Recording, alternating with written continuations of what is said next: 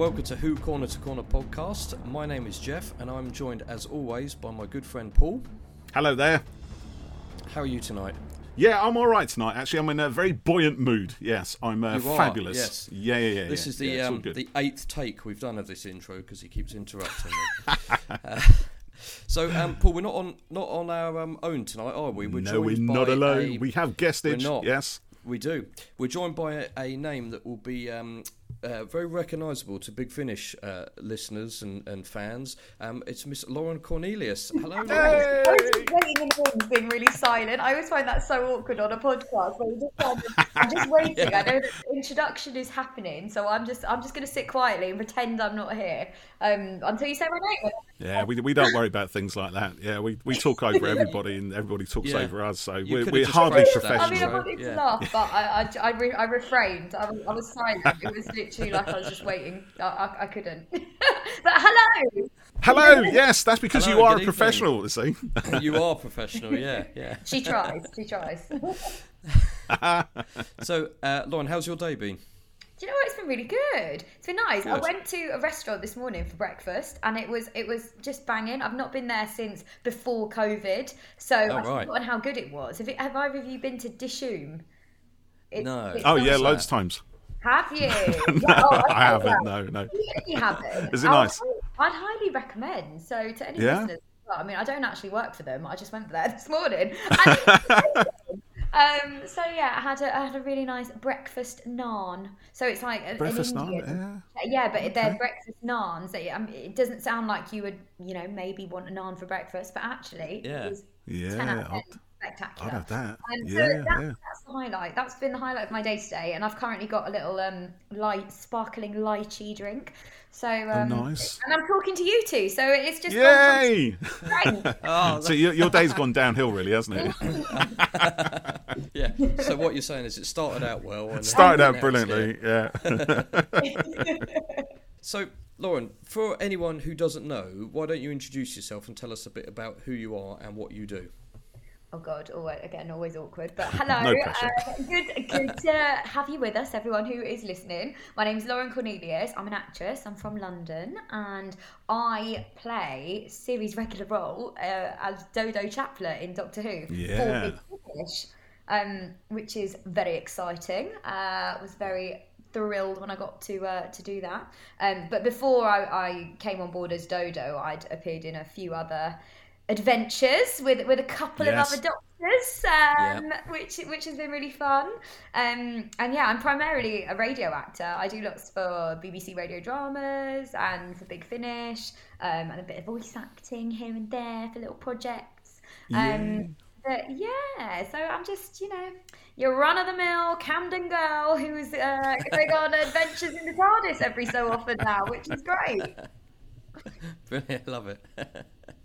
So yeah, like you just said, you've been working with Big Finish for a while now, and we've got some questions about all of that and the other doctors. So how did your first session with them come about, and which drama was it? What was your first one you did? Oh my God, I actually can't remember what the first one was. I've done so many fun ones now. And was it a Tom Baker one? It may well have been. You probably have a better idea. But Jeff's got a talent of putting people on the spot like that. What was the first thing you ever did? What was it? Remember now. We need to know. Yeah, tell me. Should have done my research on my own work. But yeah, I started out doing radio drama after drama school. I kind of got introduced to the radio world when I was at drama school. I had two amazing tutors when I was there, Tracy and Carl. Shout out. But Tracy does loads of Big Finish stuff, and I think she might have given them a nudge and said, check out this girl. And because I was on the BBC radio rep, I did the Carlton Hobbs Award when I was at drama school. Didn't win, so I like to see myself as like a One Direction. So didn't win, but actually went on and had quite a successful career. So I did that, and I think maybe it was that though. However, because I didn't actually reach out to them, I sort of had heard of the work, listened to a few episodes, and thought, oh my God, this is really cool. I'd love to do something with them. And then before I even had the chance to like write to them, as us jobbing actors do, when we sort of see a company that we think, oh, they're good, I'd like to go and do something with them. They actually contacted me and offered me a part. So I was like, this never happens. This is amazing. Great. Yeah, that's every actor's dream, isn't it? Yeah, the hard work was done for me. So I was like, awesome, because I know, we all, I don't know what your guys' background is, but yeah, as a jobbing actor, it's a hustle out here, you know. So I went on, did my first job with them. It was amazing, and then I kept getting invited back to do other bits and bobs. I think it was only a small part in the first few that I did, and then the part that or a couple of parts I've massively enjoyed playing, but one of which was Ivy Clark in The Creeping Death. That was kind of my main role. Yes. That was the one that I really connected with, and that was most memorable for me because David Tennant was my favourite Doctor. Just saying. You've put a stake in the ground right there. But in terms of like me as a fan, and then just, you know, my age and my generation, that's the when I was watching it on TV, Tennant was just my number one. So when I got to play that part alongside him and Catherine Tate, my goodness, that was incredible. So so I that part will always be really special to me. And also, I don't know if you've seen it, but the artwork. I'm a big. I did art at A-level, GCSE. Right. You would always, if I wasn't in the theatre, I was in the art rooms. So I've always been obsessed with art and artwork, and just the colour scheme for that. And they did like a really cool limited edition neon green vinyl, which the guys at Big Finish sent me, which I'm so grateful for. So it's up on display. Big Finish have great art, don't they? Actually, they do. The last few years, they pull it stuff out. Has been absolutely incredible. Yeah, so that's a good point. The stuff they've been doing is just bang on every time. Yeah, it's awesome. So you've sort of answered this question, but were you a Doctor Who fan before you were cast at Big Finish, and do you watch the show to this day? Yeah, do you know what? To be completely honest, there are people who know way more about Doctor Who than I do, but I came on board as a fan. Since joining this amazing, wonderful community, my Doctor Who education, I'm loving. Anytime that I get to go to conventions or, you know, anything like that, I'm like, talk to me, tell me what you know about my character. I'm like a sponge. I'm absorbing everything, soaking it all up. You're bringing in all this history and everything. Yeah, and just the stories and people, like what Doctor Who means to them and being part of this community. I love it. I live and breathe it now. But I was a fan. I wasn't a hardcore, diehard fan, knowing all the stories and all the episodes. But I had seen episodes on TV. I loved when David Tennant, his work was just incredible. My dad was a massive fan of the original series back in the 60s. He was a big William Hartnell fan. So this is to get to play Dodo and go on adventures with the first Doctor is awesome. But, you know, I'm just, he's living his best life that I get to do this. So it's something that's always been a staple within our household, and that I've always I've always really enjoyed the world, but I've always been a bit of a weird kid that likes all things a bit supernatural and spooky. Okay. So my favourite Doctor Who episodes are always the ones that are a bit creepy and are a bit dark, and I mean everything's quite sinister, but those are the ones that are nightmare worthy were my favourite kind of Doctor Who stories. Like I love a ghost story. Even now I'm so excited that summer's over and we're coming into Halloween season, so I'm a proper one for all the spooky, scary stories. So you like the dark evenings kind of drawing in. Yeah. And the sort of I love it. I'm looking out into my... Yeah. Oh my goodness, that's me all over. Brilliant. Lauren, we did a podcast the other week, didn't we, Paul? We talked about Doctor Who books, and so we both talked about some of our favourites, and pretty much every book that I was talking about, I said, this one's quite spooky, it's a little bit creepy, and pretty much every single one of them. And I was like, it was like a common theme with you, wasn't it, Jeff? Yeah, it was like, everything you're like, I like that one. Yeah. There's ghosts in it, and there's spooky vampires and everything. It's got a big pumpkin on the front. That was one of the reasons I bought Planet of the Witches for Big Finish. I thought, yeah, that sounds good. It's got witches in it. Witches, exactly. Witch. Oh my goodness. Or anything, witches. Actually, that was one of my favourite Shakespeare plays. Is, you know, we're not allowed. I'm not in a theatre, so I can say it. The M word. But I even get every actor a bit superstitious about saying that. Did that freak you out, even saying it just there? Because you look kind of nervous. Even though I'm not in the theatre, I was a bit like, can I say it? I don't want to get cursed or haunted or whatever. Do you know what? That makes a lot of sense, because yesterday I was filming with a company, I'm going to give them a plug as well, it was Guildford Shakespeare Company, and we were getting ready to do a trailer for Jekyll and Hyde, so sometimes they do non-Shakespeare stuff. And they were chatting, and they said, the first thing Jeff filmed for us was a trailer for the Scottish play, and I knew what they meant. I was like, the Scottish why are play, they calling it the Scottish play? And it's not the first time I've heard them refer to that, but now I realise because of the superstition on it. So that makes sense, because I just kind of looked a bit blankly at them and went, yeah. I know exactly what you're talking about, actors. Yes. Absolutely. No, in a theatre, it's, you know, you can't say it. You just don't. Yeah. It's just common knowledge. You just don't say it. But when you're not in a theatre, you can say it, so it's fine. So we're not in a theatre. We're safe. It's all good. Listeners, you're all safe. You're all safe.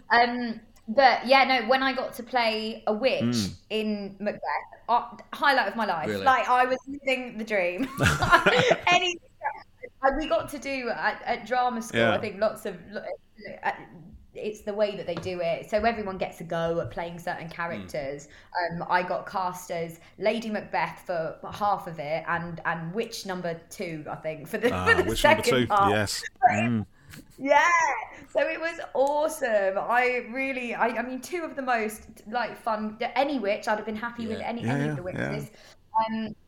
And getting to do that and do a good Lady M was just a real highlight for me. So yeah, because that's a nice spooky dark play. Yes, it is, isn't it? Yeah. So getting to do something like The Creeping Death as well, where it's all a little bit spooky. Same with even The Miniaturist, when I got to play Dodo in that episode. If you haven't listened to it, it's a little spooky one. It's just very eerie, very creepy. I don't know why my brain always goes down that route. I just love it. It's kind of spooky really gets me hooked. It's that shiver up the spine, isn't it? You know, that you're being a little bit scared, and you know, kind of hoping, you know, it's safe at the same time. It's good, isn't it? I have listened to The Miniaturist, actually, and I'll tell you a little story behind it, right? So I took this on holiday with me. Well, I had it on my phone, and everyone had gone to bed, and I was listening to it on my headphones late at night, which is never a good time for me anyway, because I do tend to fall asleep. And you know, been really busy all day, been at the beach, so literally just sitting on sand for like 12 hours. So I was absolutely knackered by the time we got back to the apartment. It really was, mate. Honestly, I was shattered. But I'm thinking, do you know what? I'm going to finish. I'm going to listen to this, and I started listening to The Miniaturist, and it's brilliant because, like you said, it gets really, really creepy. But I started fading away, right? And you know that thing when you're sort of half asleep, and so you're not quite awake and you're not quite asleep, sort of in that middle place. And with the headphones on and with the lights down, right, it was all kind of taking place around me, and it was really freaking me out, right? Because it's like the soundscape of it, right, is like you said, it's really, really sinister and really eerie, and there's all these like voices, dodo, dodo, dodo, dodo, and all this going on, and in my head they started taking form, and it was like this weird kind of half dream was coming on, and then I woke up and the whole thing was like finishing. I had like the Doctor Who music finish. I'm like, what have I just been through? You know, I've no idea what the story was about. I'm gonna have to listen to it properly, but it's all freaked me out in my head.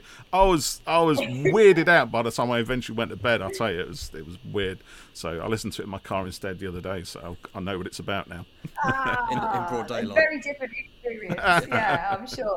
It's always different when you listen or watch things in sort of 10 o'clock in the morning versus late at night when you're drifting off. Because I love that kind of time between your being awake and drifting off into dreamland. So anything that's kind of around you, and Big Finish have got this amazing ability to just transport you to a completely different world. Oh, totally. When you're listening, and your eyes are if you're listening to it in the most the relaxed setting, it's dark, it's you've got the big headphones on, noise cancelling ones, and you just get fully immersed into it.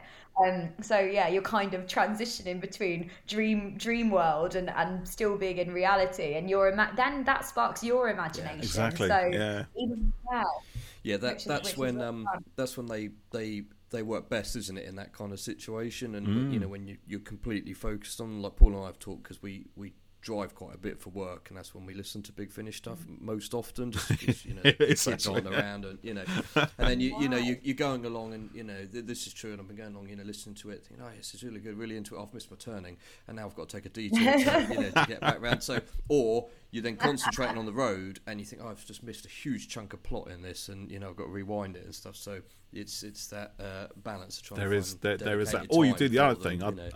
I don't know if you do this, Jeff, but say you're getting towards the end of an episode of a Big Finish or something, right? So you know you've got like 20 minutes to go, and it's getting really, really good, so you're kind of into it. And then, like, literally your house is just down the road. And I've done that, right, where for the last 20 minutes I've had to drive around town, or, you know, because I would park up somewhere, but then that's weird, right? Parking up somewhere, just listening to a Doctor Who story in audio, because I tend to have it on quite loud. So I just drive around town and just listen at the end of it. But then, of course, then it goes into the interviews afterwards, which are great. So then you end up driving around another 20 minutes, and then you get home and the wife's like, where have you been? Have you seen the time now? Look at this, you're supposed to be being back an hour ago. What's going on? I'll twit you, I'll have you. Get upstairs to bed, you bugger. She's not like that. Well, only on Tuesday, but it can be she like sounds that. really fun. She's I want great. to be friends with she's her. great, yeah. Well, see, my tip for Big Finish stuff and driving is some of them are 45 minutes and some of them are about 25 minutes. So you pick an episode based on your drive length. Sorted. Yeah, that's too much process, Jeff. You know, and requires intelligence. Neither of which I have at all. So, yeah, but it must have been good fun doing these. Was it? These, there you go. With what's his name? Stephen Noonan, isn't it? He's who I've never heard of before, but he's an actorly type by the sound of things. Oh my goodness, yes. He was part of the Royal Shakespeare Company, I think, a few years ago. Yeah. And then he took a little acting hiatus, did life, you know, as actors tend to do sometimes. And then this is his kind of, he's back. He's back in the acting world, playing one of the most iconic roles. Yeah. That's a pretty good comeback, isn't it? It's strong. Yeah. I like respect. Yeah, he's done all right there, Strong comeback. So I was talking to him about that the other day, just about how he was saying that you never really, like, acting is a bit of a disease, you know, once you've got it. That's it, you're infected for life. You're infected for life. Like it will never leave, because as soon as you go back and do something acting related, you're like, oh god, this is fun. Like this is why we do it. This is what it's about. So acting alongside Stephen, and he is just, I mean, he's just phenomenal. I when I got the part, I did a lot of, because she already existed, and Jackie Lane, God rest her soul, had already played her. So I did a lot of research in terms of looking at what she did, but it was really difficult because there's not too much out there. There's not a lot of it, is there? No, I was I just want to say we had a question on Twitter from Thomas Hines, and he said, did you research the character and watch what you could of the existing adventures? And I was thinking about it, I thought, that must have been a bit of a challenge, because it's not that much. That was quite, definitely, it was really tough. But in that, I was watching lots of William Hartnell, I was watching lots of the First Doctor, just because you get lost in the hole, don't you, of looking through things. And I was like, I'm just going to watch that. Oh, there's another good clip here. Oh, I'm just going to watch the whole of it. Oh, I'll watch the whole episode. So I was just watching those. And just the way in which Stephen is kind of embodying what the First Doctor was about, and his mannerisms and just everything. It's kind of, it's not an impersonation. It's so much more than that. He's taken his whole essence and all of his mannerisms, and it's just, when we're in the studio together, it's so fascinating watching him work. The first time that we did, he'd learnt the whole bloody script. I was like, Stephen, what? That's a pro, isn't it? What? I've been doing radio for a while, and I was and it's in front of you, isn't it? Right? We don't have to. That whole learning lines things, we don't need to do that nonsense. No hair and makeup. You just rock up, and then sweaters on, joggers. Joggers, exactly. Oh my God, when I worked with Sheridan Smith, she was amazing. She came in, like, sunglasses on, massive can of Red Bull, brought a dog who was a puppy with her. It was just, really? it was great. Yeah, Brilliant. amazing. But, so... Yeah, but just being in the studio, I digress. But being in the studio, that was fun. Didn't mean to name drop there, but I just thought of all the people that I remember working with. She just really stuck in my mind because that is radio drama. How you could rock up, you could just turn up in your pajamas with your dog and your can of Red Bull and just your energy drink, not to promote any specific brand. And away you go because no one minds. But then Big Finish like to spring a surprise photo on you, and you're like, oh dear, oh no, quick, makeup, let's just got a hairbrush. Yeah. But going back to Stephen, he's really adopted the mannerisms. He learned all his massive chunky speeches. Every time we're in the studio, there's new edits every 5 minutes because he's got a mannerism that he's put in there, a little thing, a little quirk that he's put in. He's changed the line to be a bit more, Hartnell-like. Yeah, exactly. Which is quite funny. I've got very used to it now, but initially he would do things that weren't in the script, and I would be like, and that would affect my cue, and then I would think, and then what's he done? I was like, what? Where are we going now? When do I come in? When do I come in? But I've kind of, the more that we've worked together and we've bonded as individuals and actors as well, I totally get it now, and it's kind of, we sort of really vibe off of each other, and brilliant. He doesn't need to tell me every mannerism that he's going to add on, every change now, because I'll feel it. I'll know when he's going to do it. You kind of tuned into it. Yeah, we do still kind of go if there are any big changes that affect cues, but as much as Nick Briggs loves to do that, it's just so fun working with him and seeing him at work and seeing him kind of how he embodies. Because I don't know if people like have ever done radio drama who are listening, so sorry if I'm like dumbing it down, but it's so much more than just your voice. It's like we really do kind of get into the physicality of the characters as well. Like when we're running, we might not physically be running with our feet because that would knock the mic and make it sound awful. But we're properly like going for it from the top half of our body. Everything's sort of like really tense. And when we're in character, just watching the hand gestures, mannerisms, the way in which the bodies are kind of holding ourselves, and so watching Stephen do that is really, really amazing. It's really fun, and I wish that, I keep saying to the guys at Big Finish, we need to do some more behind the scenes stuff, so that capturing that, maybe just hide some cameras in there. I don't know. Don't tell anyone. I won't tell anyone. We'd volunteer for that, wouldn't we, Jeff? We'd kind of sneak in there with our little cameras, I'll pretend to be cleaners or something, and we'd do that. Probably there's a TV show idea in there, isn't there? Like, it's like Big Brother, but like Big Finish Confidential. Exactly. Like that. Right, we'll pitch it to Jason. Do that. It's just really cool watching him at work, because it would just be so awesome for the fans and for the listeners to see kind of the making. When I was younger, I always used to love the making of, like, music videos and what goes in behind the scenes of films, promos, like MTV behind the music video, making the making of, or whatever. You'd get a half-hour show on MTV, wouldn't you, about making a music video or something? Yeah. Although the only downside is if we did do in studio behind the scenes stuff at Big Finish, you wouldn't be able to roll up in your joggers and sweats. I don't know. I think I probably still would, Jeff. Not good. Gonna lie. Yes. I was thinking about that for a minute. I might brush my hair.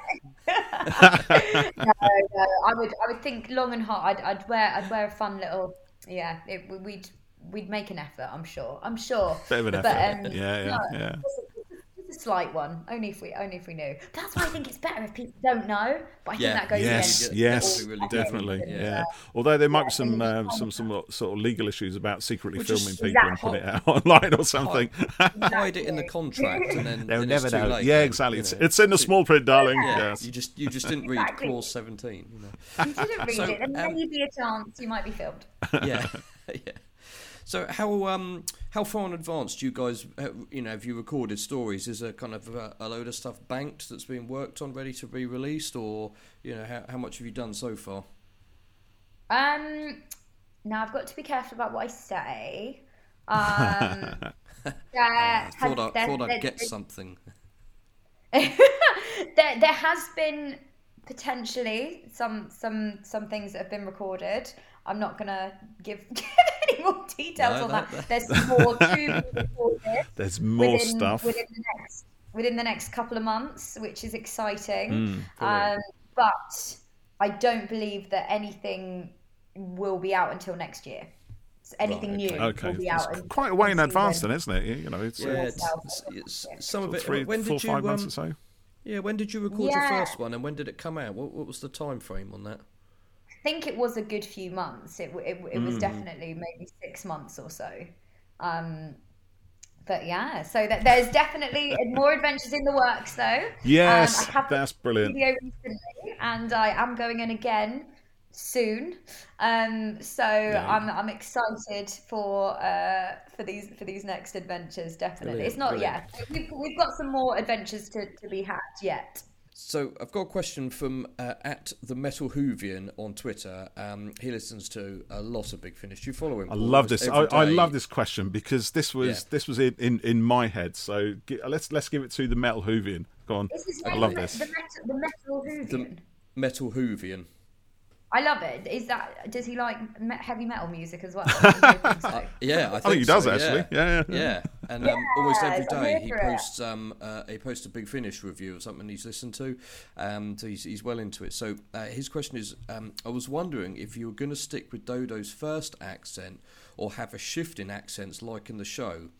He understands if you're not permitted to answer, and he says he's looking forward to the next box set. Oh, that's a really good question, and I very much am into my metal music as well. Rock on. Yay. But I can answer that one. We're sticking with her being Northern. She's Brilliant. from the North. Exactly. Fun. Yeah. She's unapologetic about it. And there's no one telling us that we have to go to BBC Radio 4 type of speaking. So, we're keeping her Northern. Good. And I'm really pleased to hear that. Yeah, and I went to uni in Leeds, and my grandfather, who's not here with us anymore, he was from Doncaster. So I've got a real affiliation to the north. I really loved my time up there. Would still be up there if my whole life wasn't down here. Yeah. But I absolutely loved it, and I'm really happy that we're keeping her from where she was from and where she was from.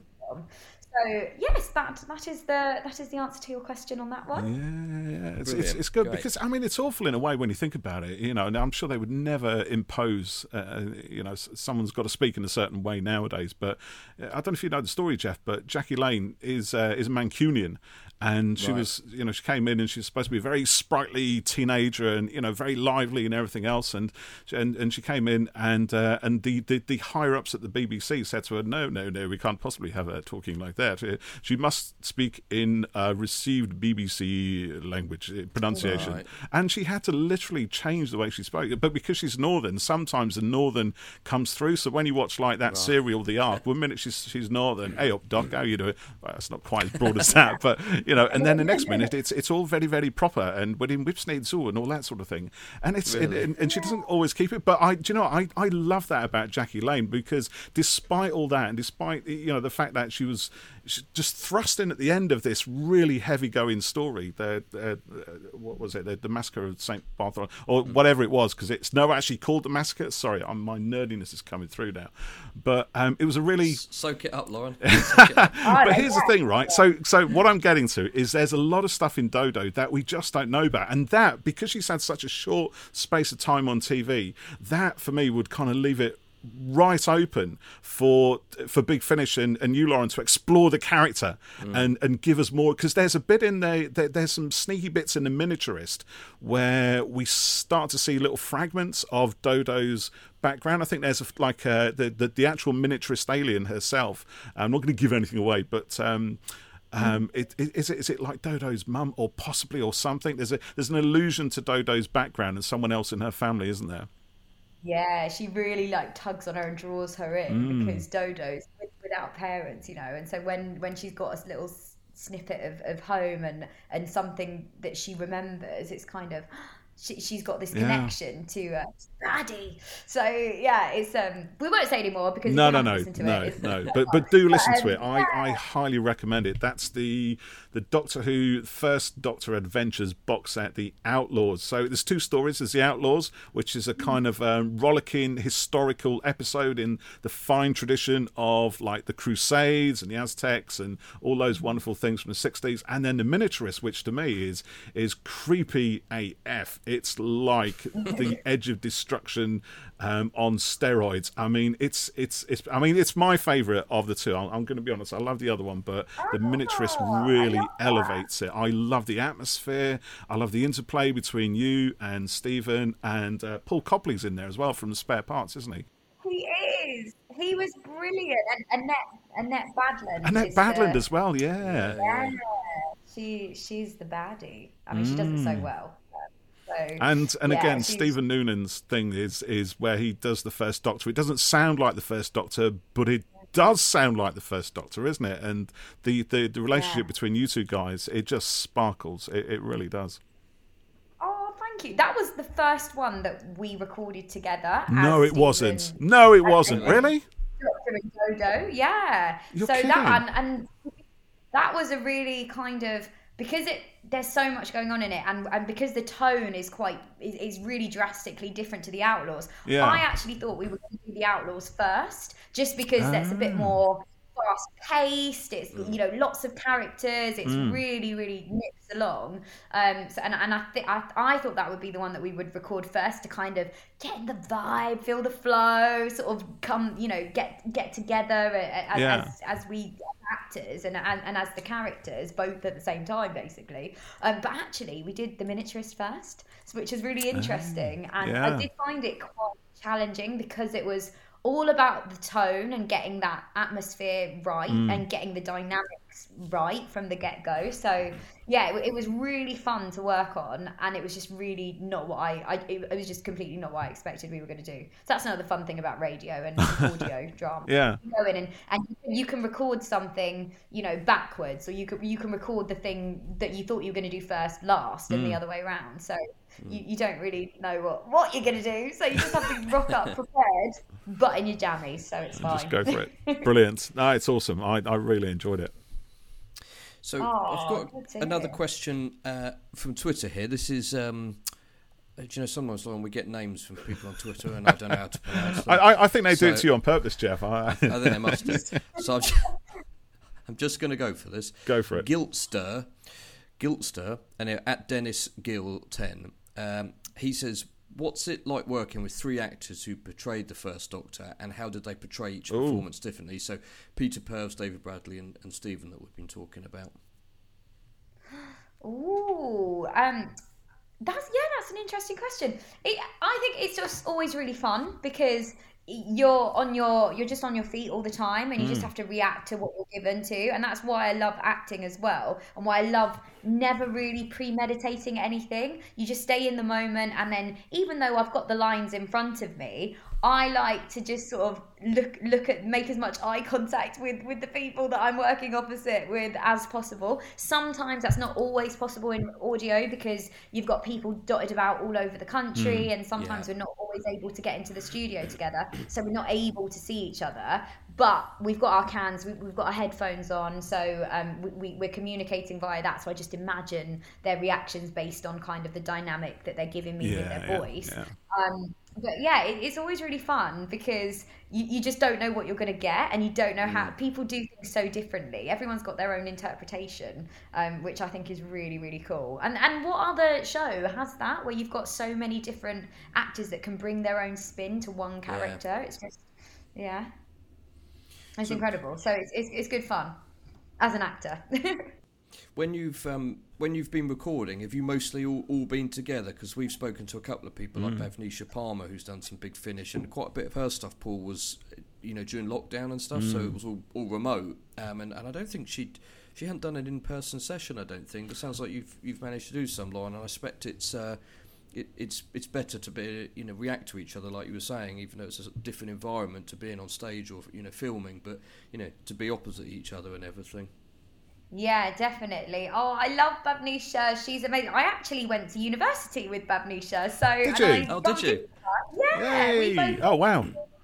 Yeah, we did theatre and performance at Leeds together, and then we both went off to drama school afterwards. But we actually bumped into each other in Chicago. Was it Chicago? No, Los Angeles earlier this year at Gallifrey, one of the big conventions. And it was, oh my goodness, we haven't seen each other. Brilliant. Yeah, because I knew that she was in the Doctor Who community and world from her work on screen. But since doing the screen work, she's come in and done a few roles with Big Finish.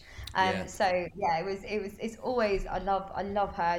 I really rate her. She's a fantastic actor. She is, and just such good energy. I actually listened to your podcast that you did. Oh, did you? Well, thank you. She's just so infectious. She really is. Really wonderful energy and gratitude and work ethic and just talent, and she's just so great to be around. I've just gone on a huge rant about how much I love Bav. What was the? That's perfectly understandable. You get that?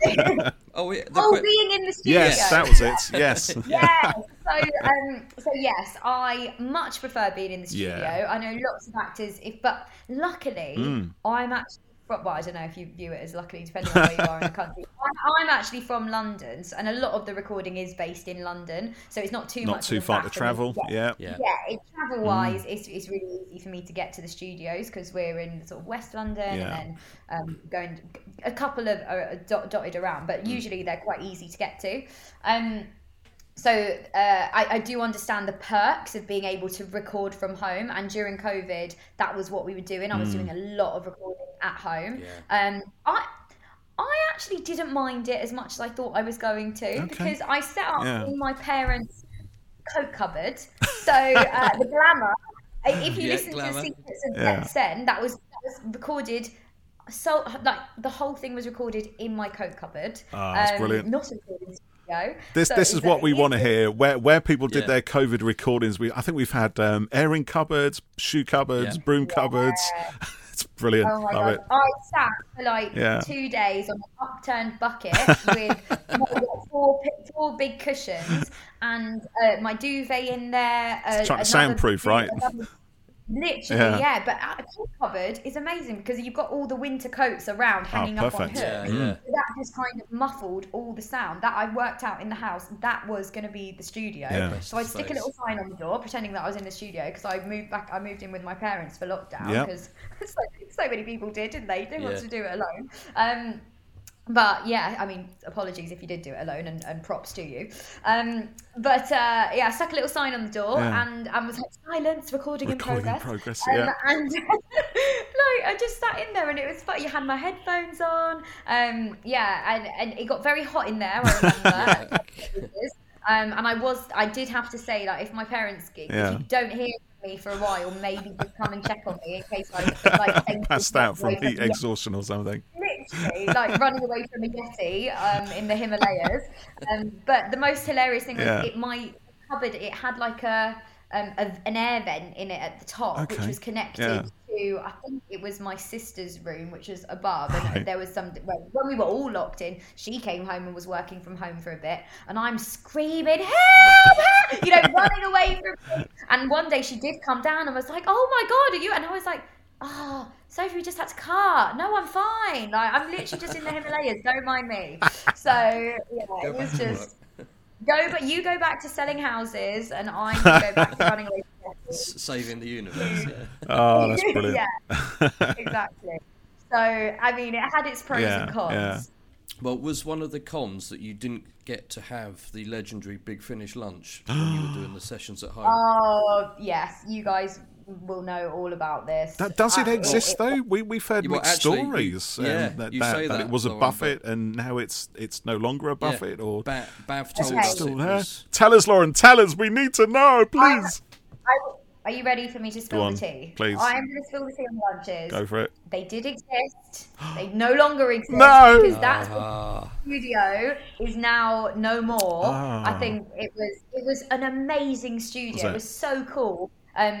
Because it was just kind of so confined, I guess. It was so small and cozy, and all the booths. You would each go into your separate booth. I thought you said booze for a minute. Sorry, separate booze. Have your own booze, thank you very much. Your booze, it's mine. Get off. But no, you all had your own separate booths. In which go and record your bits in, and each of the booths had like graffiti in there, which was loads of actors who recorded in there writing. So you'd be sitting in there, and I'd be waiting for my scene to come, and I'm just staring at all this graffiti in there of all these amazing actors that had signed it from their time. It was really kind of atmospheric and just really cool and fun. And then yes, the lunches we had. I'm not even joking, 3-course meals at lunch. Yeah, a starter, a main, and a dessert. And it was all laid out in the most incredible restaurant-style 5-star. Imagine the best 5-star hotel that you've been to when you get a buffet. Yeah. We're not talking like a Holiday Inn breakfast buffet here. No. This is like a 5-star, premium, all-inclusive resort-style buffet. Wow. And you could just help yourself. Honestly, every time I would go and record there, I needed to be like rolled home. Because, carted out. We were all in food comas after lunch as well. No. It was like we'd all just been to a restaurant together. It was mad. They did exist, and sadly they don't anymore because we're no longer at that particular studio, because it had the facilities as well for it to be made there or nearby. Dotted about here and there now. It's just takeaway sandwiches. That's what Bav said. She said it was. Do you remember? Bav said it was a real deal or something. She disappointed us. She burst our balloons with that one, didn't she? Yeah. She goes, I don't disappoint you, but it was. They were legendary. You know, they were not that we ever got to sample the Big Finish lunches or whatever. You know. I'm very #grateful, #blessed that I got to experience. We can appreciate this vicariously through you, Lauren. Tastes so good. Tastes so good. I think it had salmon on one day, just roast baked to perfection. Man, shush. You're rubbing it in now. Yeah. Cheers. I'll stop. That's what I guess do. Well, on the positive, you guys will never have to listen to us banging on about them anymore because they're gone. So, see, there's always an upside, isn't there? I like that. Exactly. You spun that nicely. Yeah. So, Lauren, when you worked with Tom Baker on Planet of the Witches, what was that like? Were you in the same studio as Tom? How was it? Yeah, that was awesome. I think, was that at Moat? I believe that was at Moat. So yeah, we were in there. Tom wasn't there. Tom wasn't there. No, he recorded his lines remotely, sadly. So again, that's another funny thing about, when you do audio, you can love actors and rate them and be, I'm so excited, I'm doing this with this actor, and then you get to the studio and someone else is reading in. So is that how it was done then? So because I've wondered sometimes, listening to them and knowing that people haven't recorded together, that must make it a little bit more challenging when maybe you've got someone else filling in, or you've just got to kind of imagine them reading a line and then deliver yours. It must be quite hard to then put the right tone in and the right energy on everything. Yeah, do you know what? It's a mixture of both sometimes, because occasionally when you've got really intense high drama scenes, they'll tend to get a stand-in actor, and so that actor tends to be really good. So it's not as if you're acting to it. You know, when you go to casting sometimes and a casting director reads with you, it is literally like talking to a wall. It's really challenging. They give you nothing. They're literally just reading the lines. Dodo, don't go, please. I don't know what I would do without you. Help me, I'm in danger. Oh no, it's a Yeti. Exactly. So it's not like that. But occasionally, so they'll get an actual actor in that gives you something. So when they put it together, it doesn't sound completely weird. That makes sense. It makes it, you know, they join, the energies join. So But saying that in a weird way, though, that could be like so when you're doing it with a standing actor, and then you listen to the finished product, it must sound a bit weird because that's not how you remember it, right? Yeah. Yeah, no, it is kind of odd. We've done it ways. I think I've been quite lucky in that I've always just gone first. Brilliant. So you get to set the tone for it. Yeah. I've not done it where I've listened to the other person's recording. It's been a stand-in, or I've recorded mine and then they've gone and recorded theirs. Right. So I've been quite lucky in that. Yeah, that's good. But I'm sure I will experience it the other way around. The other way, point. Yeah. So, was David Tennant there when you recorded, or was he? I am so happy to tell you that he was yes. there. We had a lovely time. We got a couple of photos with him as well. With him and Catherine Tate, who I'm also a massive fan of. And just working with them, he is absolutely incredible. He's just. Again, it's like watching Stephen Noonan at work in terms of his physicality is just something that I was absolutely mesmerised by. And when I came on to play Ivy, that was one of the biggest roles that I'd had out of drama school. So I really was quite nervous about coming in and working with him because I admired him so much.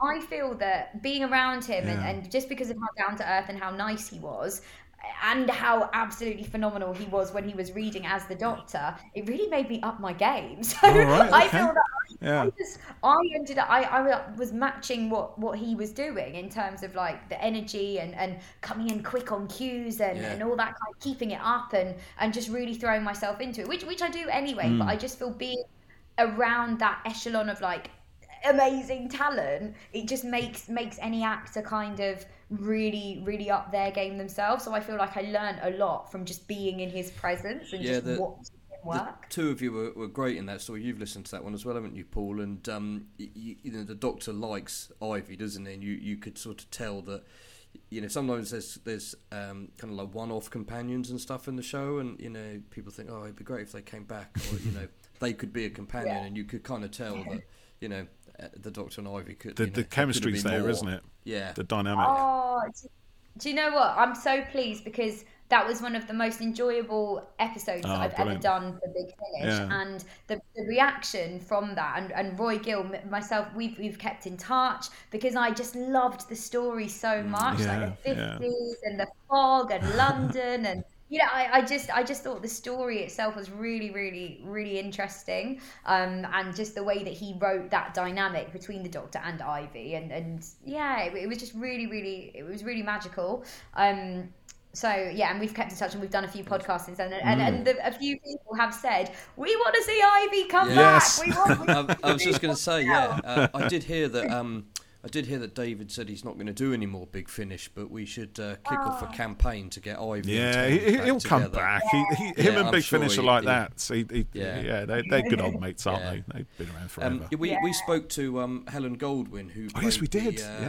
The monster in. See now who's name dropping, huh? Yeah. Jeff, you bad boy.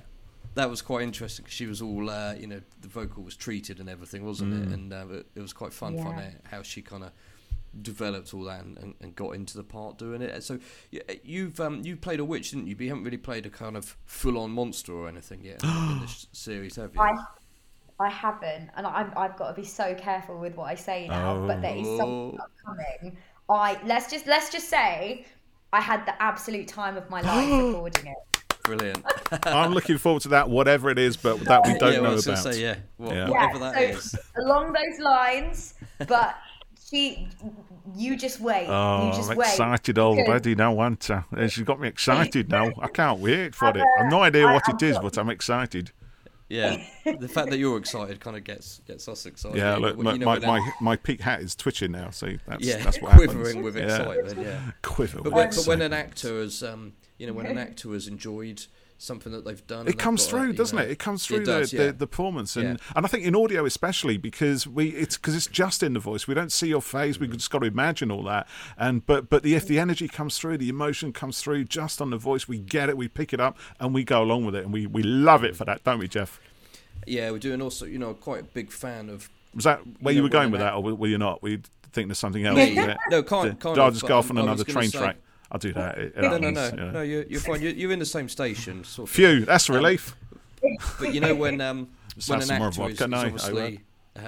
Down it. Hey, that went but down you can nice. tell when... Sorry, go on. You can tell when an actor... Do you want me to cue you in? Yes. You can tell when an actor... Go. That's my line. So you can tell when an actor is really into the part that they're playing and the whole community of it, and that's something that's kind of clear with you, Lon, that you're enjoying the part and all the kind of peripheral stuff with it as well. Same with Bav as well, wasn't it, Paul? She loved doing it and the show and stuff, and I like that when people are enthusiastic. And Helen as well, actually, because she's Helen, she's really into it, isn't she? And everyone we've spoken to, but I like that it's not just a job; it's more than a job to you. You understand how what it means to people, and you're having a great time doing it yourself, which I think is also really important, rather than just kind of going through the motions on it.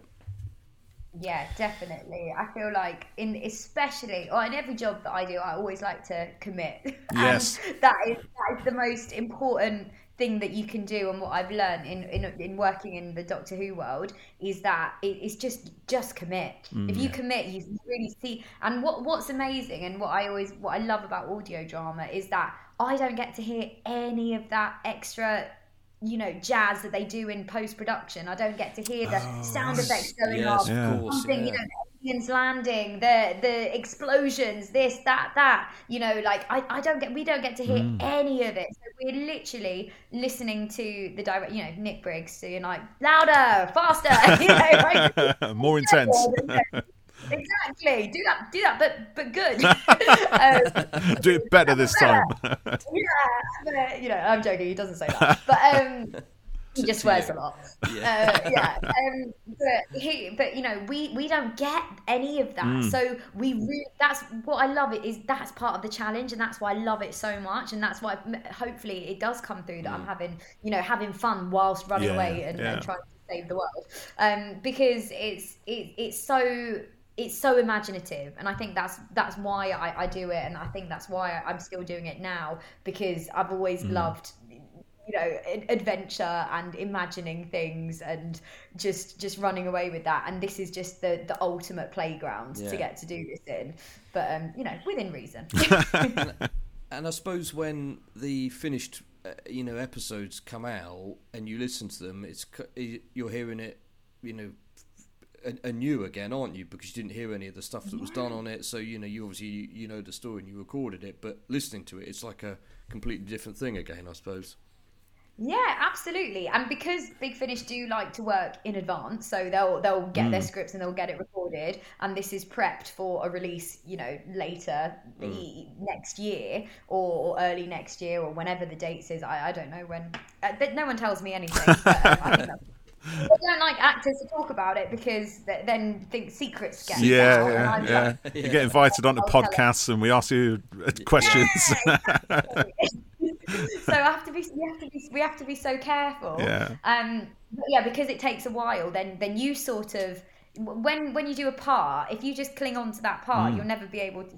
You have to let them go. So as sad as it is, and as attached as you get to the people that the shoes that you're stepping into, after you've recorded it, you do have to let them go, because otherwise, your mental health will go in the bin. But for a lot of the sci-fi ones, anyway. But Yeah, so you do have to let them go. So when you do get to listen to them again, it is really fresh. And like I said, we don't get to hear any of the effects. So we're listening to it exactly the same time as the listeners get it released. Right, I don't get to do it any sooner. I don't get to listen to any first drafts. We don't get to hear anything. Yeah. We go, we record it. I think we do maximum really of like 3 takes per scene. Really? We tend not to do anymore just because of the sheer. I mean, have you seen the size of a Big Finish script? Has anyone shown you one? I wish I had another one. I wish I had one to show you, but it's literally like a Harry immense, Potter is it? novel. Oh my goodness.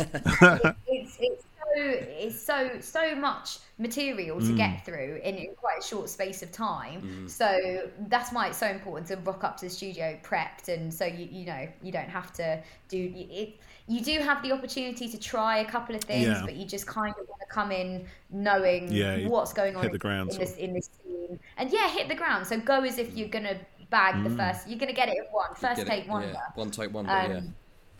Yeah, exactly. So. You were at Gallifrey 1 earlier this year, weren't you? With a whole load of other Who alumni. How was it for you? Was that the first time you've done anything like that? Oh my gosh, it was so fun. It was my first Gallifrey. I went to the Chicago TARDIS last November, and I've actually just been announced today as a guest for this Chicago TARDIS this November. Congrats. So, yay, thank you. I'm so excited to go back again. It's so nice to be invited back because, awesome. this is Chicago TARDIS last November was my first convention, and then Gallifrey was my second one, but the first time I've been to Gallifrey, and they're two very different conventions, as the listeners who have been will know, and if you guys have been, will know, they're just very, very different, but the same amazing atmosphere, the they're incredible, and it really opened my eyes to what a wonderful world and how special the Doctor Who is to so many people, and just how popular it is in America. It is, isn't it? Yeah. It really blew my mind, but I spent a lot of the weekend talking to people, amazing people come up and tell me stories about how Doctor Who has impacted their lives in a positive way, and especially during COVID. I think that's when people had the time to catch. Lots of people were saying they'd got these big Finish collections. Very big Finish went through the back catalogue. And they were able to sit and actually listen to lots of them. They wanted to talk about the stories, and then lots of people were sharing some really, really personal kind of experiences of how they were listening. I know you guys were saying that you listen a lot when you're driving. That's the same. That was the case for some people, and a really lovely gentleman was telling me about when a family member of his was quite poorly, and he was listening to the Big Finish episodes driving to the hospital, obviously going through a really difficult time there and being in an awful situation, but then knowing that he had the second part to look forward to on the way home, and he said that was what got him through that really difficult time. So it really did open my eyes to when we go in, we're thinking of the stories, the characters, the accents, the what we're doing in terms of technicalities of putting this all together, and we're working as a team to make it. But then you have to let all that go, and then you realize that it goes out to the listeners, and then everyone is so important. Every individual is important, and every individual has got their own experience of listening to audio drama and what it means to them. So it was just really, really awesome to hear people's experiences, and it was really touching and really quite emotional at times, listening to how important. It just made me I just feel like I connected with a lot of people, and they were really grateful for what we do as part of the Doctor Who community and team in keeping these stories alive, keeping them going, like I said, committing to them, keeping the quality. I'm a big believer in sort of the manifestation and upscaling, and everything that I do, I like to upscale and come back and do it better, do it bigger and better. So I feel that I'm growing and learning about Dodo every single episode. It's incredible. Brilliant. As fans, I think we are, one of the luckiest fandoms, because there's so much stuff, isn't there, Paul? We were talking about the other day. The show, you know, when the show started, if you didn't see it that day on TV, that was it. That it was was it. gone. Yeah. And then, you know, episodes are being deleted and lost, and it was off air for years. And, you know, but there's been Big Finish and books and comics and all this stuff that has, you know, expanded and grown the universe and kept it alive and does so today. And it's incredible. And then not only that, but the fact that everyone involved in it, you know, is so passionate. And the stuff that we get is so good. And, you know, we really are lucky that there's just, it's a show that just kind of, it keeps on giving. But, you know, there's just, there's so much great stuff there. And, yeah, we really are very lucky, I think, to have so much good stuff and good people involved. That was nicely put, Jeff. Yeah, thank Beautiful. you. Absolutely, really nicely. Yeah, Beautiful. thanks. Some water was nearly coming out of my eyes there. The eyes are sweating. That might be a fly flew in there. It's got lost behind my cornea or something. So, I've got a question from Elvwood on Gallifrey Base. Elvwood. And he asks if you might go to Big Finish Day next year.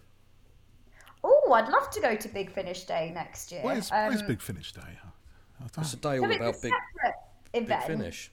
Yeah, all celebrating all things Big Finish. Okay. I am a big Finish fan, so I'd love to, and I've done a lot of work with them. So, you know, if I get an invite, I would be delighted to go. But maybe I'll just tag along a gatecrash and just hang out with you guys instead. Yes, so, we should. We could coordinate our gate crashing. Yeah, we could do that. Yeah. we'll Take a go door at a together. time. Yeah. Distract, divert, and destroy. No, not destroy. Get in there. So. Paul hasn't actually been to any conventions. You do need to go, don't you? No, yeah, I do. Yeah, it just never seems to be quite the right time for me. You know, I just. But I will one of these Laura days. and I went to London Film and Comic Con back in February, and it was Jodie Whittaker's first convention appearance. So I thought I've got to go. She's my favourite Doctor. I've got to go meet Jodie. And I said to Paul, "Do you want to come?" And you couldn't because you had some family thing going on. I think. Just a little family thing. Yeah. Yeah, a little family thing. So I went and I met some of the guys that we know on Twitter, and it was brilliant. You know, we talk almost every day on Twitter and have done for years, isn't it? That's how Paul and I met, through Twitter, and then we've worked together and stuff. And so I met the guys first time, you know, in real life, and you know, it was fab. It was like, you know, we knew each other really well, and then met Jodie, and she was awesome, and it was a great day. And I phoned Paul and I said, you know, I've met Jodie, she was brilliant. What have you been doing? And he says, well, I've been left at home. The rest of the family have gone out, and they've left me behind. Yeah. And I was like, no, you could have come. I could have come. So, oh my god! Yeah, you missed your I was your disappointed there, actually. Yeah. Hey, we'll make it happen. Yes, Paul, I do. I have to manifest the universe to make it happen. Have all the conjunction of everything in the right way, in the right place, and then I can do it. There you go. There you go. Manifest. It's going to happen. Totally. Yeah. See it, and then it will. Exactly. Yes. Visualize, experience, and then it will just happen. Yeah. I just go for it. So, Lauren, tell us a bit about your work outside of the Doctor Who universe. What else do you get up to? Ooh, okay. I will spill the tea. Yeah. What always makes me laugh is when actors kind of are like, oh, well, I'm an actor. That's it. And that's all I do. Actually, I'm an actor and I act.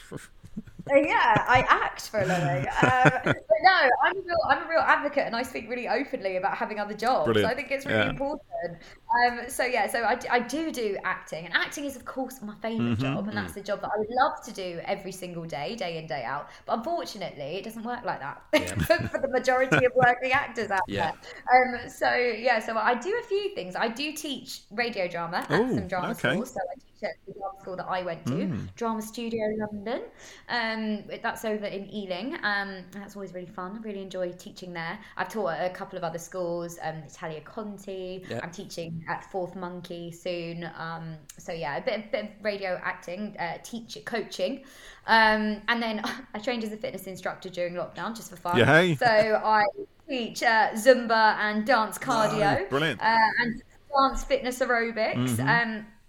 Actually, my main role is I'm head of PR for an agency which is in the music industry. Oh wow! So when I look after music campaigns, but within the sports realm, which is very, very different to what I do when I'm going on adventures with Stephen.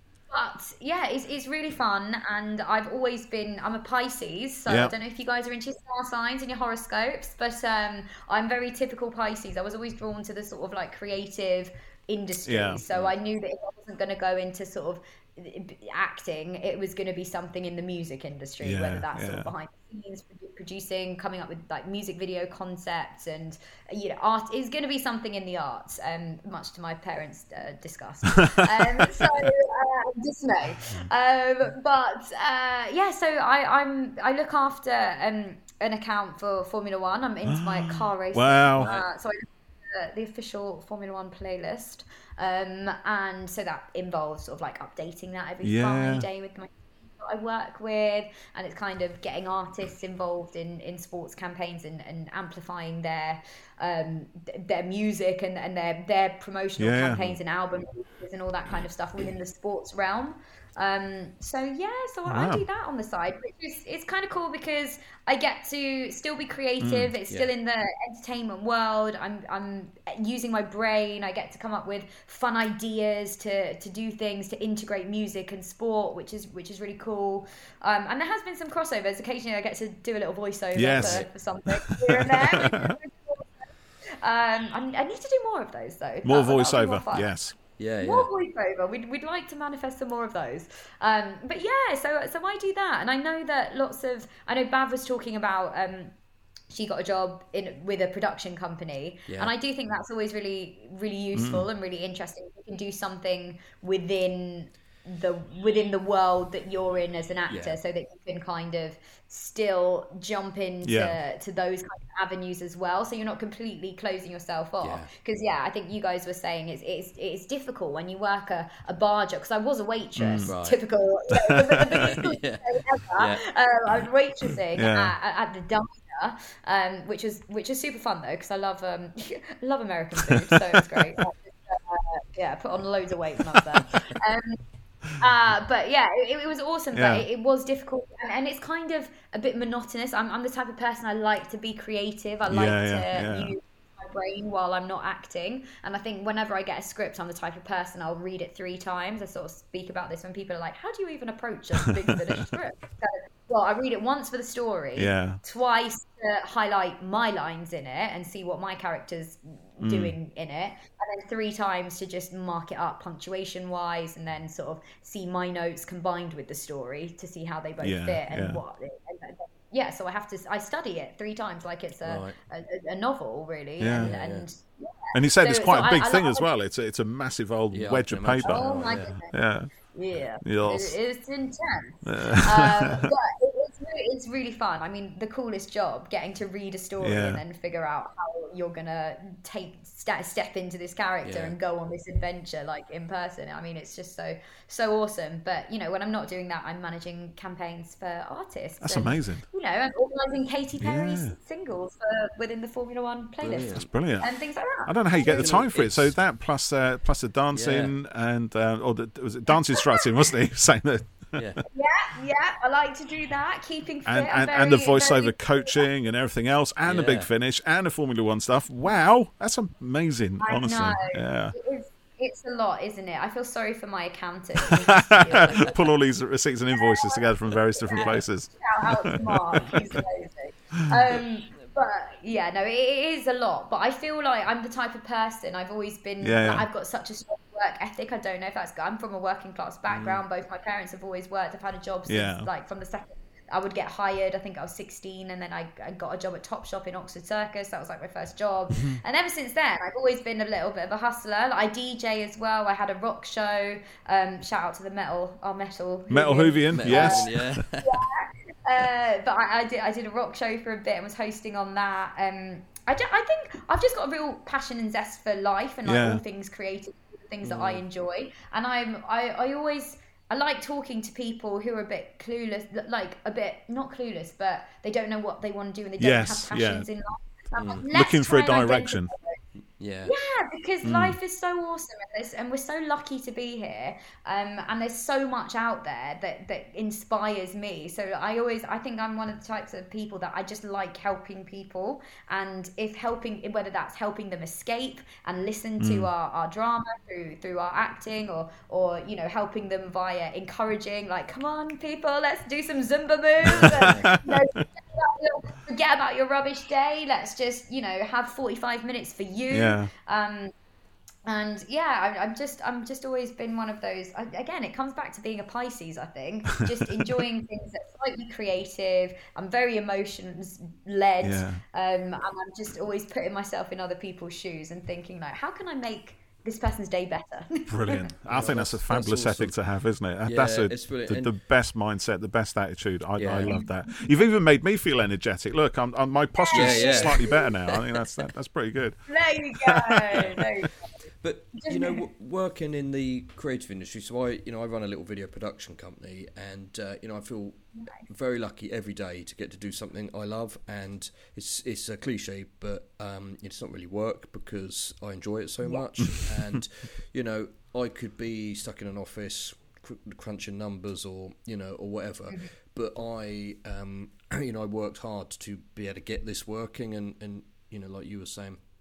When you worked in was it Topshop and stuff, I worked at my dad's fishing shop. I also worked at a video shop, and I worked at Sainsbury's flogging petrol, and I did all of that, and uni, and but then I ran on adverts, and did short films and built it up, and that was nearly 20 years ago now.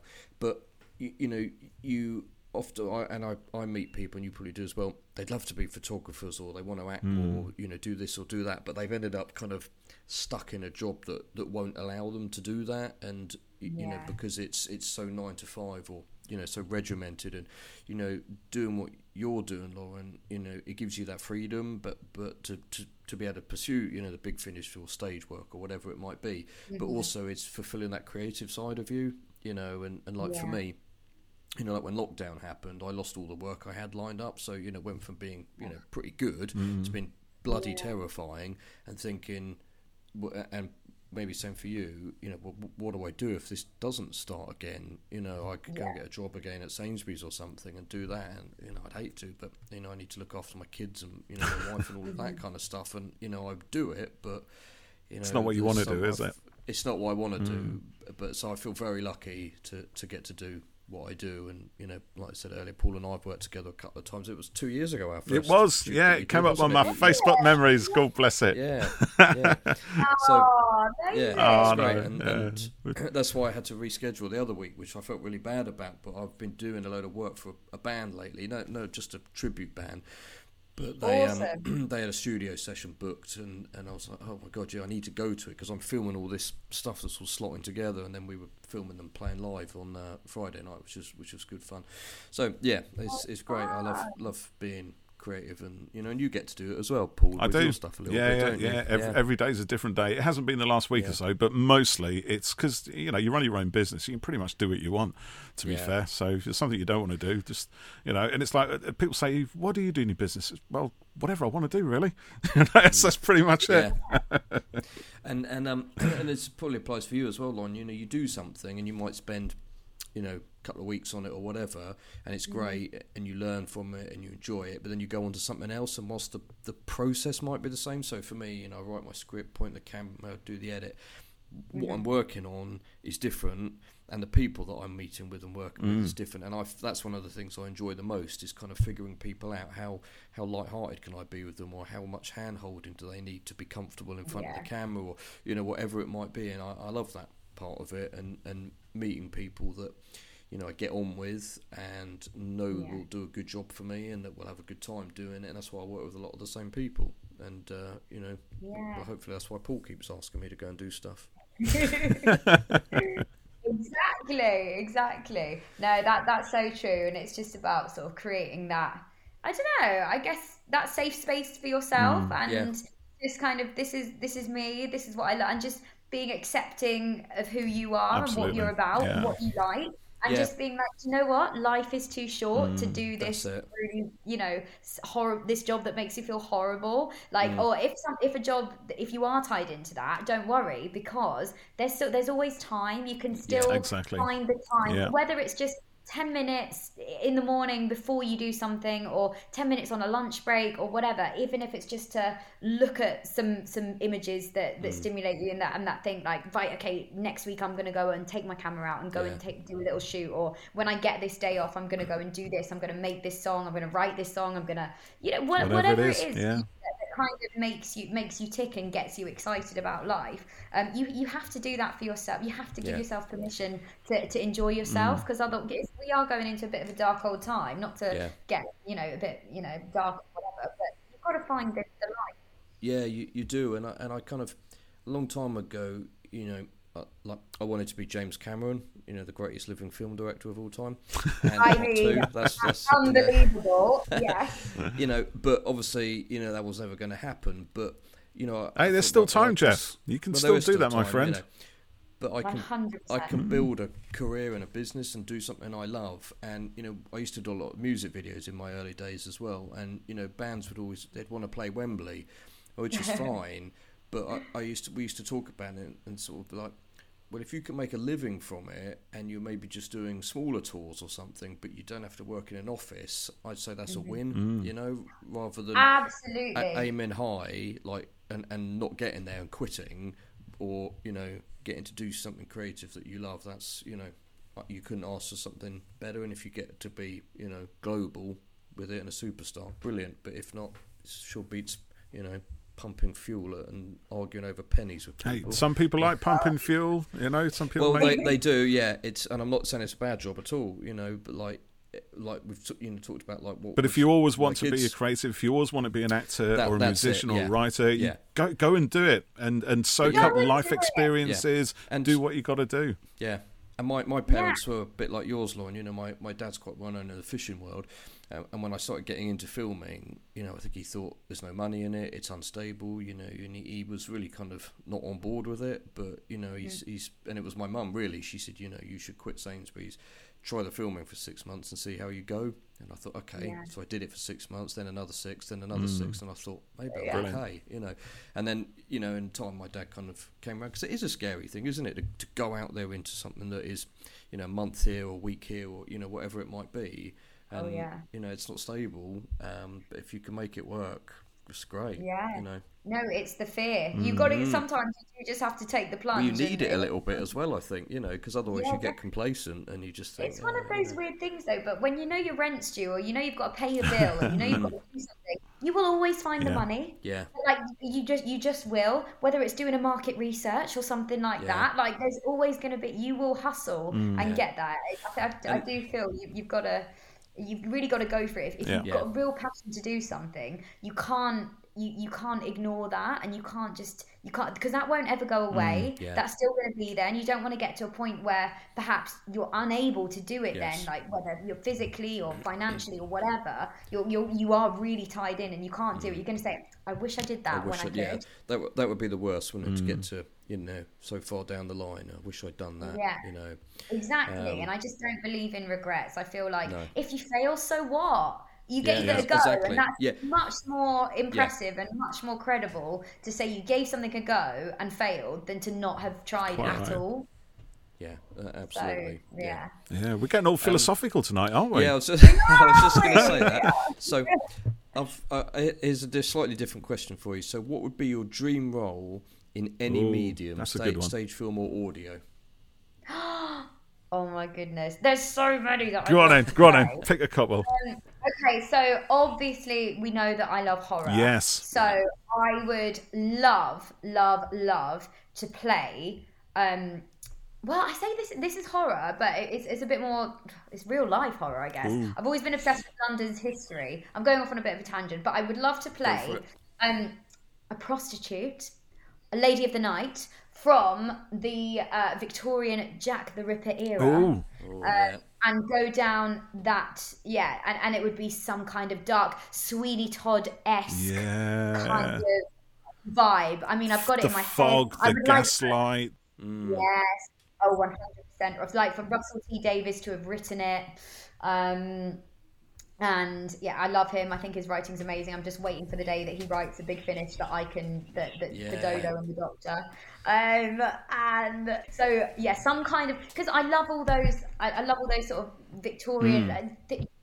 Those kind of films, From Hell, things like that, and just Sweeney Todd, that kind of vibe. So yeah, I'd love to go and do something there, and it would be quite dark, but there'd be a little bit of humour in it, light humour here and there. Yes.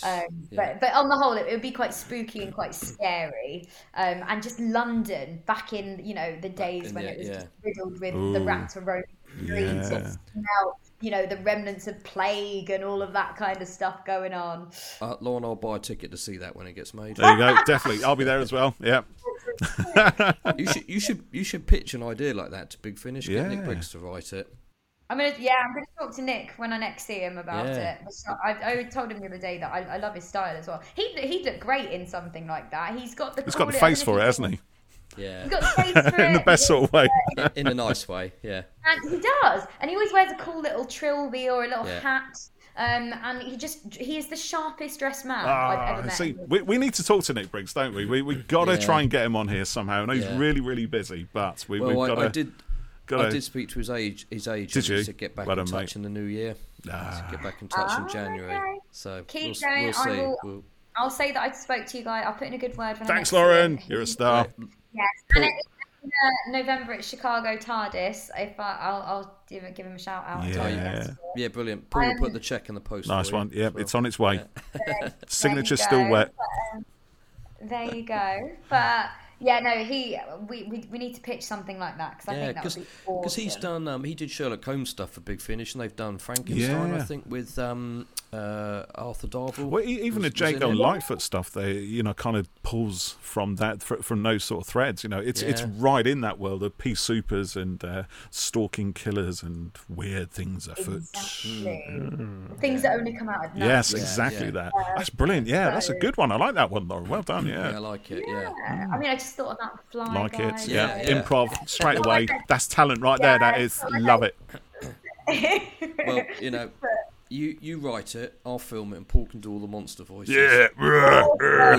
There you go. That'll do. That's my entire repertoire right there. That is. Oh my gosh. Yeah. Speaking of those monster voices, one of my favourite parts of the recording process for anything is the wild tracks. Oh, right. Yes, I think Helen made allusion to these, didn't she? Other parts played by members of the cast. Basically, yes. If you've got kind of hordes of prisoners, people, a group of people, just monsters screaming, any kind of sound effects of people being lifted, or just basically anything that you can't pin it to one voice. So you just need a group of people to do that. You will get it at the end of it. It's my favourite part of the day. I'm not even joking. I love it. Loads of people hate it. I love it. And you get together and you're all sort of like looking, you're in a circle basically, sharing the mics, which is so fun. And whoever the director is, will sort of say, right, everyone's just gonna build up a big scream as soon as we go in. So ready, and 3, 2, 1, there we go. And we're just gonna let it play. And you just build it up, and everyone's sort of and you just make it up, you just improvise, and you're all kind of laughing, but also fully committing to it. And then when you listen to it back, it's like, oh my god, we did that. Do you know, that's just given me an idea for a game. Oh. Which is throw a scenario at Lauren and get her to do a wild track. Right there. I think sometimes the directors do just do it for fun though.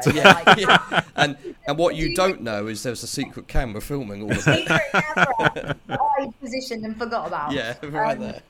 But yeah, they do go on for an uncomfortably long time sometimes.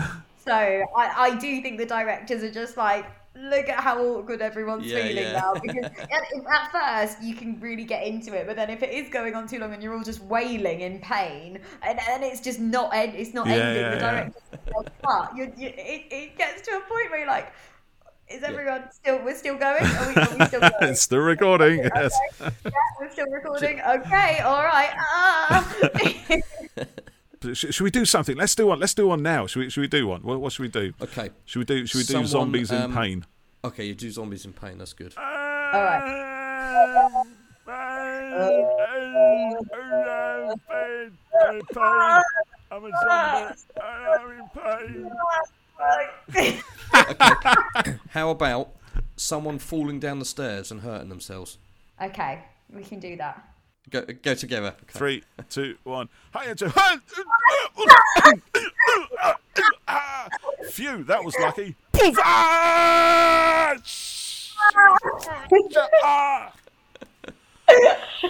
Okay. Oh, he's still going. No. See, that's the thing. The actors can continue for as long as they want as well. So that's good fun. an event, you might get the director saying, So, guys, we stopped recording cut. 15 minutes ago. I think you're like, shush, I'm in my moment. I'm still dying. Yeah, like, hang on a sec, I need my moment. Really Never take it away from an actor, darling. This is what we live for. This is what we thrive upon. How dare you, mere directors? Who do you think you are? Exactly. Brilliant So stuff. that was really fun. I enjoyed That sounds like great fun. So what's next on the horizon then, Lauren? Well, Chicago TARDIS. Of course, yeah. So that's in November. And then I did a little part in an Amazon series. So that's Fast TV. So I'm excited for that to come out. I think it keeps getting pushed back, but it's called The Power. The Power. And it's a TV adaptation, well, a series adaptation from the book. Okay. And it's got a lot of Hollywood A-listers in it. So I'm like, that sounds what fun. the hell am I doing in that? But yeah, so that was my first TV, and I remember actually listening to your podcast with Bab, and she was talking about when it was her first day on set, and it was like her first kind of big role after she's landed, and I could relate to that because it's really nerve-wracking. She was talking about you basically get shoved in a trailer, and I've been dreaming of the day that I had my own trailer on a set, and when it actually happened, I was like, oh, this is so weird. I mean, I'm buzzing because I've got my own trailer on a set, but also I've literally just got here, been shoved in this trailer, and I'm waiting now for someone to tell me what I'm doing. You're really at the mercy of everyone around you, and you just get told, stand here, wear this, you're in hair and makeup. It was wild, but it was an amazing, incredible experience, and it really opened my eyes, and I'm very open to doing more television. Let that be known wide and far afield. Lauren is open for more telly. Yeah, I really enjoyed it so much. I'm happy to. I would go back again. 10 out of 10 would recommend. Yeah, you'd happily, do that. Yeah, have another trailer. So that I've got a little part in that, which should be out at some point. And then I did my first feature film. Yes. That's kind of in the bag now. I think in the can even. And we're hoping for a release later this year. But there's one character that we've got their scenes left to shoot. Right. So that's just one character. So that'll be one day on that. Yeah. But that's a one called Murder Ballads with a really talented duo, Mitch and Neil. So if you follow my Instagram or whatever, I post updates as and when that comes out. But I'm hoping that will be out towards the end of this year. If not, we'll be looking at like an early 2023 release, I think. Okay, but cool. That's a Hot Fuzz, Shaun of the Dead inspired. Oh, I love those. Kind of British comedy drama. So it's really tongue-in-cheek stuff. I'll look out for that, definitely. That kind of it's that world. So it was really fun to shoot, and it's all about a rock band trying to make it in the rock industry and in the music industry. I love it already. Just going to very extreme lengths to get there, and I had a lot of fun. I play a character called Annie, and she's very interesting. So, brilliant. Very different to me, but I think having worked in the music industry, I feel like I've met a few Annies in my time. Yeah. Maybe you don't take it as far as she does, but definitely, that was a lot of fun to play. So that was my first feature film that I've done. So that should be coming out as well. Oh wow! So it's on the up and up. Fantastic. Yeah, it's really exciting. Yeah. Excellent stuff. Well, keep us posted. Yes, please do. And, yes. When things come out, we'll check them out and take a look at them. We will retweet them far and wide amongst our 4 billion listeners. Yes. It might be a slight exaggeration. Maybe it's 4. Growing. You know what? 4 billion doesn't matter. Everyone matters. Absolutely. And every follower, every listener is important and counts, and I'm grateful for anyone that will listen to anything that I have to say, because that's the same for us. We can't believe people listen to us. It's incredible. People, take the time to come and chat with us, and it's just awesome. It's lovely. It's really nice. It's fantastic. So, Lauren, thank you very much for joining us tonight. This has been a blast talking to you, as often is the case, Paul. I think we could probably talk about most definitely. ages, yes, but you've got kids to sort out, Paul, and it's getting late. But, yeah, mine are gone. Yours are older. Yours are still. We're gonna have to work on this outro thing, aren't we, Jeff? Yeah. Oh my gosh! Well, I've got another episode. I've just started watching this series on Netflix called The Devil in Ohio. Oh, is it good? I've seen that one. It's got it's good. Oh my God. Emily Deschanel from Bones, which I used to really enjoy. Okay. So, Yes. Oh my goodness! I think it's only got something like 45% on Rotten Tomatoes, but I'm good. thoroughly enjoying it. I'm really enjoying it. I can't say I've not finished it yet, so I feel like maybe that slightly low rating will be from the ending, because when sometimes something's so good and the ending lets down. I've got a hunch that might be the case. Right. I don't know though, so don't hold me to that. Okay. But I would definitely. I think I'm about 7 episodes in, maybe. Okay. 6 episodes in, and I'm hooked. So I'm going to go straight and watch that. I'm going to check that out. Let me know. Let me know what you think. I'm really enjoying it. So definitely let me know what you guys think. But I would recommend it. Brilliant. Yeah, I'm going to watch that one. I'm just sort of in between shows at the moment, so I do need to find something else. Ooh, give it a go. Give it a go. Yeah. I will. I'll definitely give it a go. Yeah. Yeah. Fabulous. Yes. Well, brilliant. Thank you, Lauren, Thank you for very joining much. us tonight. It's been an absolute pleasure listening to your stories, and I wish you the very, very best of success in your future career. And please come and join us again at some point. It'd be lovely to have you back on the show. Oh, thank you so much for having me. This has been so much fun. I really appreciate it. Thank you, guys. It's been a blast. The blast. Thank you, Lauren. Thank you. It's fabulous. And thank you for listening, everybody. We shall see you next time. Bye for now. Bye.